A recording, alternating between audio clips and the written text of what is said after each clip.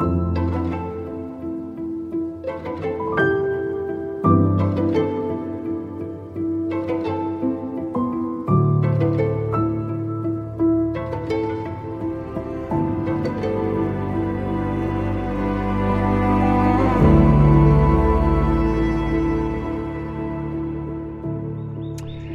my friends, I want to talk to you today about something deeply personal. And by that, I don't mean something that, I'm going to talk about details in my life that would be inappropriate or would not be helpful.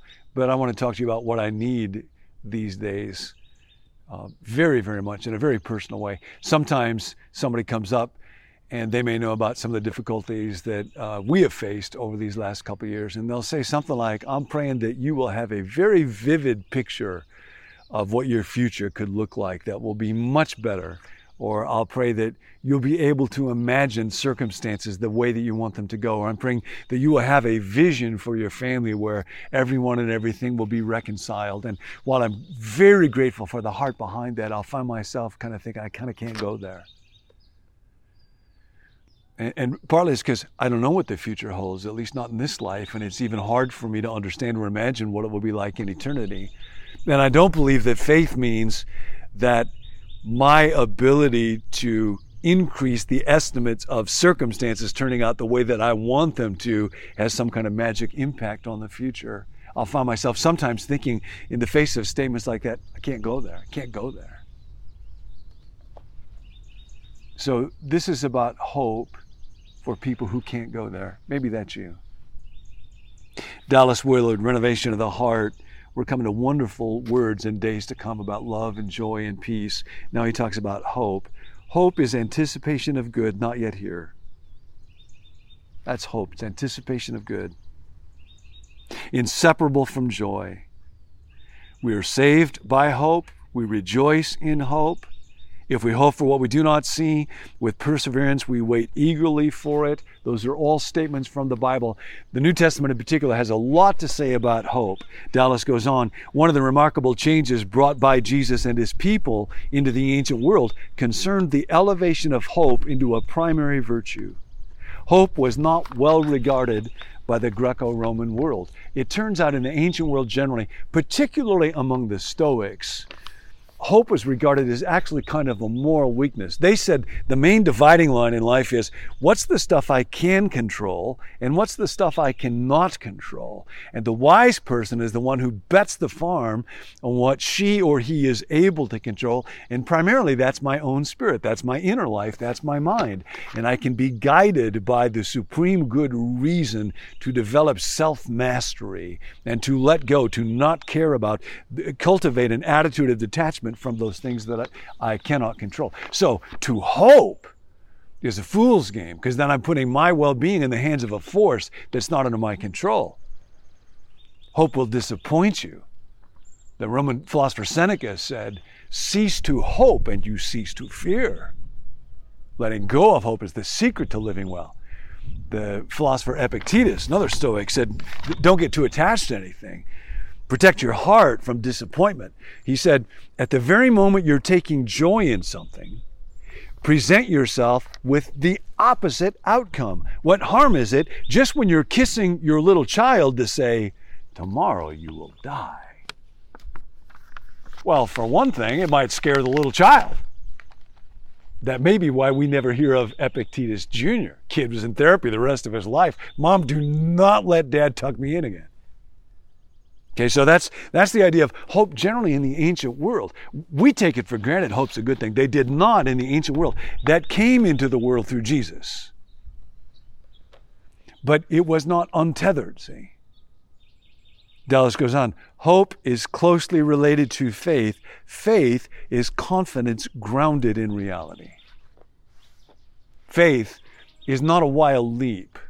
So often in our day, people think of believing in something by faith as the opposite of believing in something by reason. Not at all. It is confidence, and we all have to live with confidence in certain things. Cars we drive, light switches we flip, chairs that we sit in, doctors we get examined by. It's the same kind of faith. It's grounded in reality. And Dallas has a wonderful quote from Jeremy Taylor about how that's rooted in what God has already done for us in the past. Dallas says, nobody is worried about what happened last year. And then he goes on to talk about one of the greatest texts on hope ever in Romans chapter 5. Therefore, since we're justified by faith in Christ, we have peace with God. No more war between us and what is good, through whom we have gained access by faith into the grace in which we now stand. This scene, that little bird right there, those trees, my heartbeat, this is all grace from God. We boast in the hope, that word again, of the glory of God. All of this goodness and love that makes my life possible is what I have to look forward to one day be redeemed. And not only that, he goes on, we boast in our sufferings, because sufferings produce endurance, and endurance produce character. Now I know this to be true. That thought that all will be well, all manner of things will be well. I can hardly go there, but I know it is true that I find a presence in my sufferings, and there is a goodness beneath it. And that's part of what I want to share with you in this that is very deeply meaningful to me. There's a writer, J.R.R. Tolkien. He was a good friend of C.S. Lewis, and he wrote The Lord of the Rings. You might have seen the movies or read the book. Tolkien actually said that one of the main reasons why he wrote The Lord of the Rings was to convey an idea, what he called a theory of courage. Tolkien and Lewis were both very strong Christians. They also loved northern writings, Norse mythology. And there was, Tolkien said, a theory of courage in those writings that was, he said, in fact, their great contribution to humanity that he wanted to show in its true light.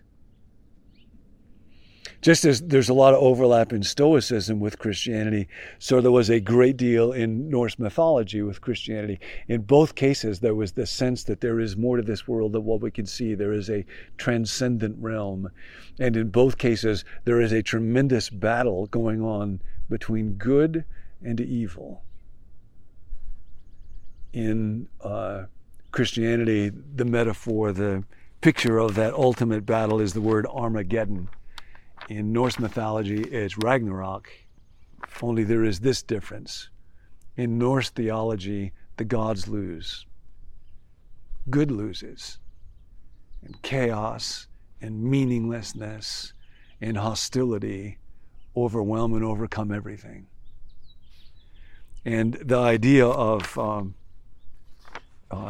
that true courage, that theory of courage, is that for those who are valiant, they continue to strive for what is good, because victory or evil have nothing to do with right or wrong. And because even if in the end forces that are hostile or even evil should prevail, that could not force a hero to switch sides. And the beauty of someone choosing to serve the good, regardless of how the outcomes look, is part of what Tolkien wanted to show in Lord of the Rings. So there's a paragraph where he's writing about Sam. Sam is a little hobbit that devotes his life to serving Frodo in the battle to try to fight against evil and to destroy the ring. And this is what it says when things look real dark. Sam never had any real hope in the affair from the beginning. But being a cheerful hobbit, he had not needed hope as long as despair could be postponed. Now they had come to the bitter end. But he had stuck to his master all the way. That was what he had chiefly come for. And he would stick to him still. And I think of the disciples with Jesus. Made me think about, there's quite a famous disciple who's often kind of looked down on. His name is Thomas. And in John the 11th chapter, when Jesus says he's going to go to Judea where the people are going to kill him, Thomas says, "Let us go to Judea with him that we may die with him." And maybe that's the true theory of courage. Maybe he He was the most valiant and heroic of all the disciples. In the Gospel of Matthew, in the final chapter, the very last word we have to describe the disciples before Jesus gives them the Great Commission and tells them to go. The very last verb that describes them, we're told that disciples worship him on the mountain, but some doubted. But some doubted. But some doubted. Resurrection? Yeah, I guess. Can't go there. Can't go there.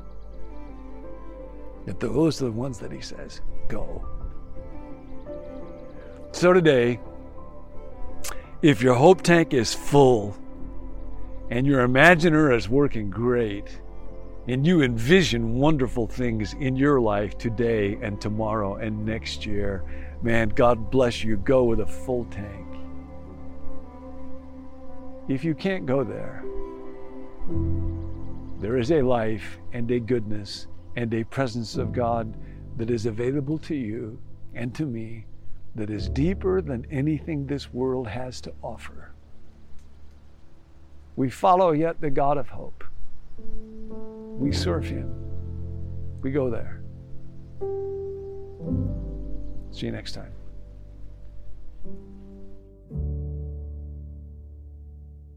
Thanks for joining us. There are emails that go along with each episode, and if you'd like to receive those, you can go to becomenew.me/subscribe, and there you can also sign up to receive daily text alerts.